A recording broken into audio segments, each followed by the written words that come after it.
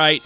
Welcome back to another great episode of Dan on Top. I'm your host, Dan Lukowitz, and today we have with us JC Castillo, president of Velo Residential. JC, how you doing?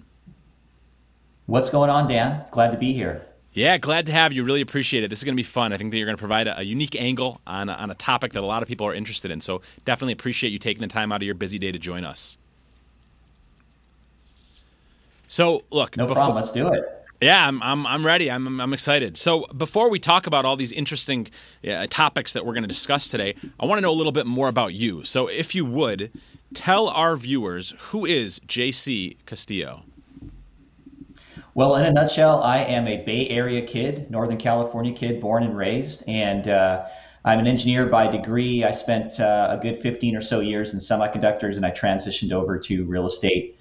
And I've been in the real estate business for the last 15 or so years, specifically in the multifamily, large-scale multifamily side of commercial real estate. And I am an owner-operator that's bought and repositioned and sold a lot of properties in Dallas-Fort Worth.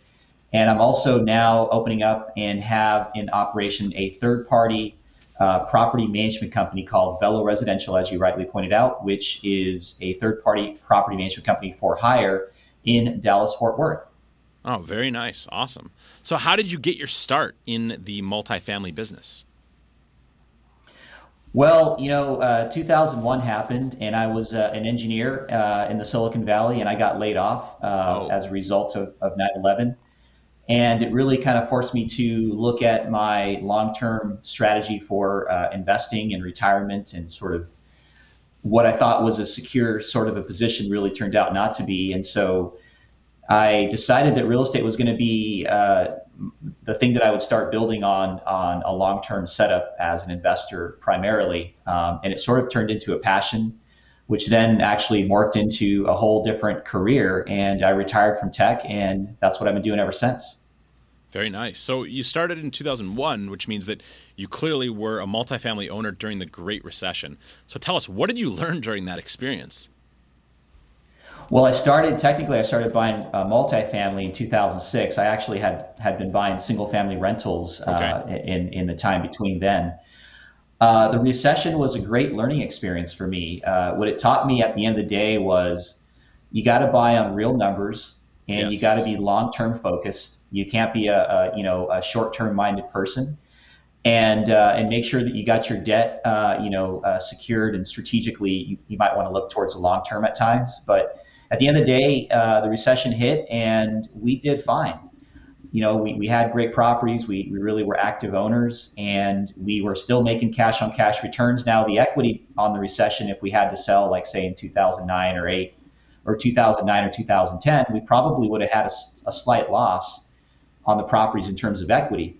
But just like the stock market, if you start looking at your stock portfolio every single day and you start freaking out when it goes up 5 or 10%, and then the next day it goes down 5 or 10%, it's just like real estate. Equity is kind of a number, but what really matters is cash flow. And when you look at it over a 10-year chunk of time, things turn out okay when you think the sky might be falling one year to the next.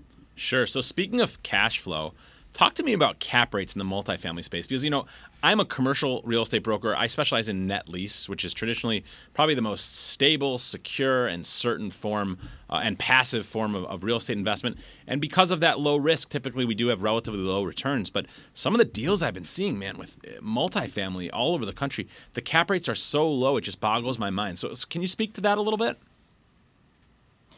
Well, you sort of have a bifurcating market in a way, right? And I study this a lot, but what you're seeing in a lot of the great affordable markets you're seeing cap rate compression because you're seeing multifamily to be a very resilient investment. It proved to be a resilient investment through the pandemic. And so you're having a lot more capital that's chasing these deals, especially if when people are concerned about inflation right now, because, as you know, multifamily tends to be seen as a little bit of a hedge against inflation. But the story is not quite the same if you really track the numbers in coastal markets like, say, San Francisco or San Jose or even New York City. Out there is still a little bit of a hangover effect. and people aren't as willing to invest big dollars and buy those properties. Now, they're still trading, deals are still trading out there, but I think the investor capital is really a lot more attracted to some of the Sunbelt states as opposed to maybe some of those coastal markets. And that's where we're really seeing the significant competition for deals, and we're seeing a lot of cap rate compression.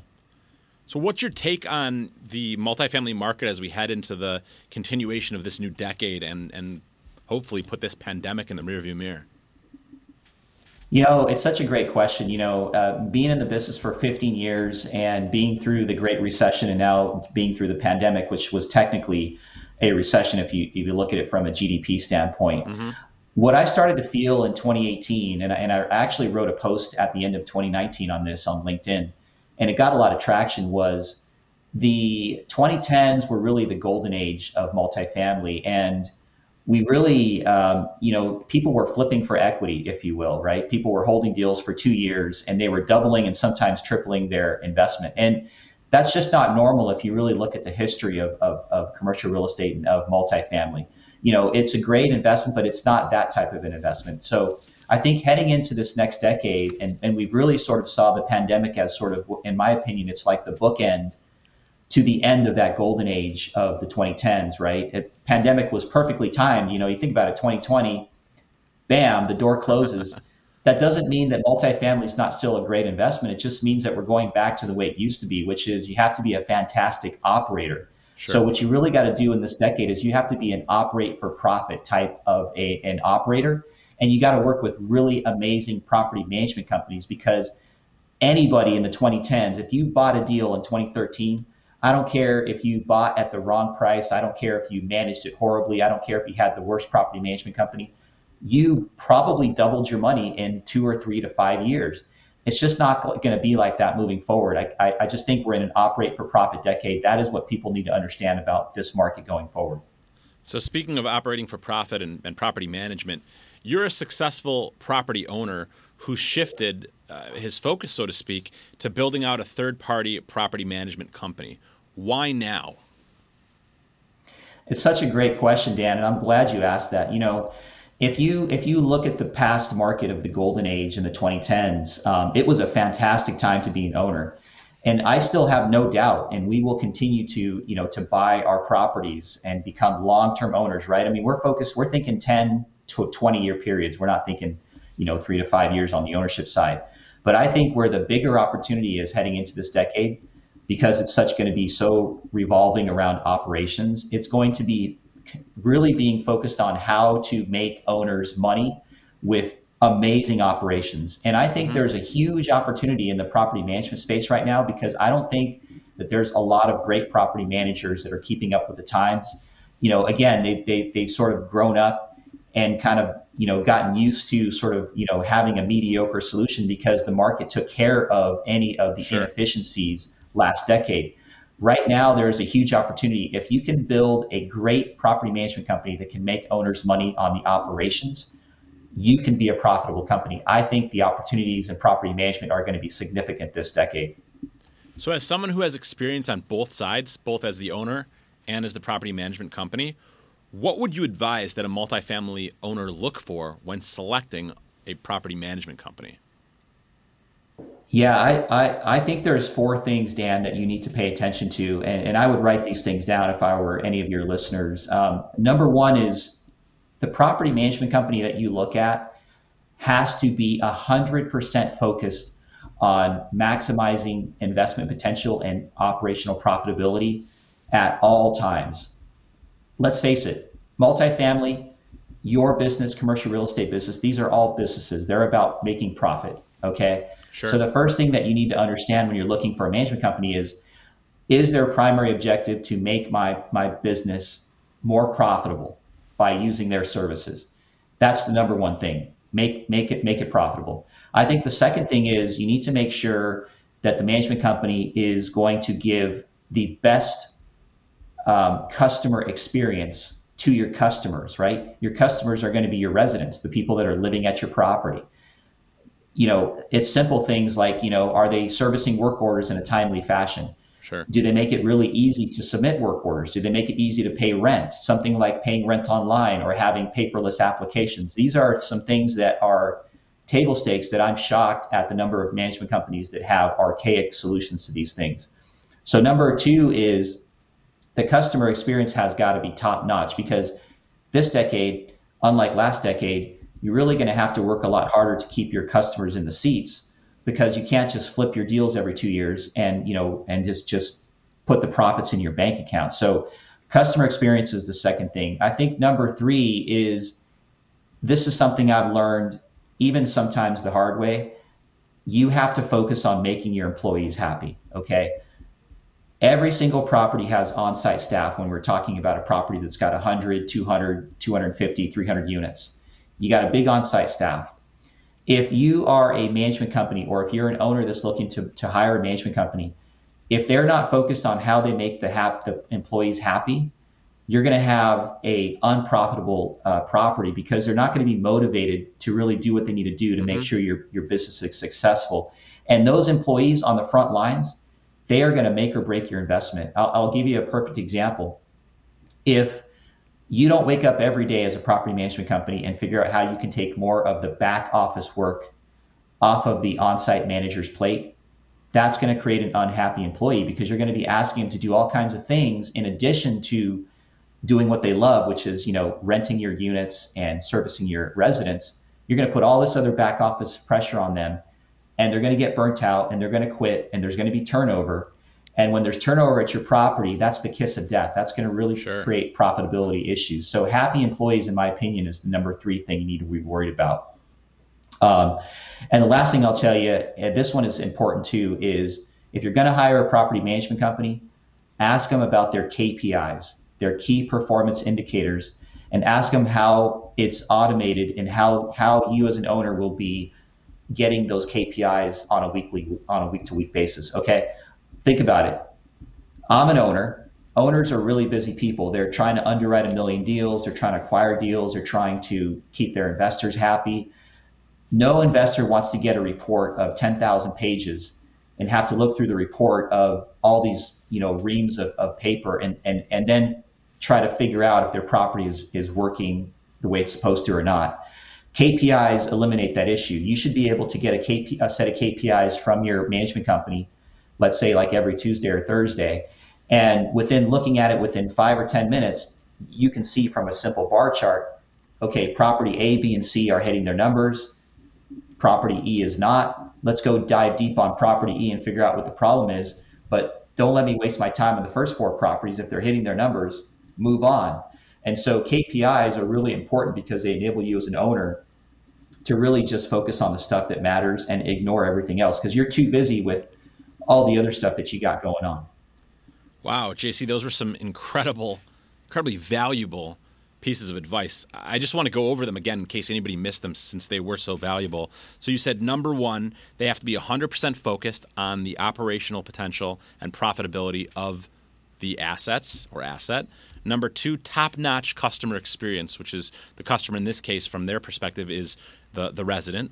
Number three, and I really like this one, you have to make sure that they focus on making their employees happy, because the last thing that anyone wants to do is work with a company that has employees that aren't happy. Because as we all know, if your employees are not happy, they're not going to be doing the best job that they can. I think it's really interesting that you chose to tease that one out. I like that a lot. And number four, this is also great, is ask them about their KPIs, their key performance indicators. How are you going to know on a week-to-week basis how the assets are performing? And like you said, it should be a very simple, easy-to-digest report that shows you in no uncertain terms how the property is performing. So really great information there. Really appreciate that. So the next thing I want to know here is, we've got a lot of listeners, a lot of viewers that are seasoned investors, that are brokers, that are developers. We've got a lot of people who are watching this saying, I seek out this show because I want to learn. I want to take the next step.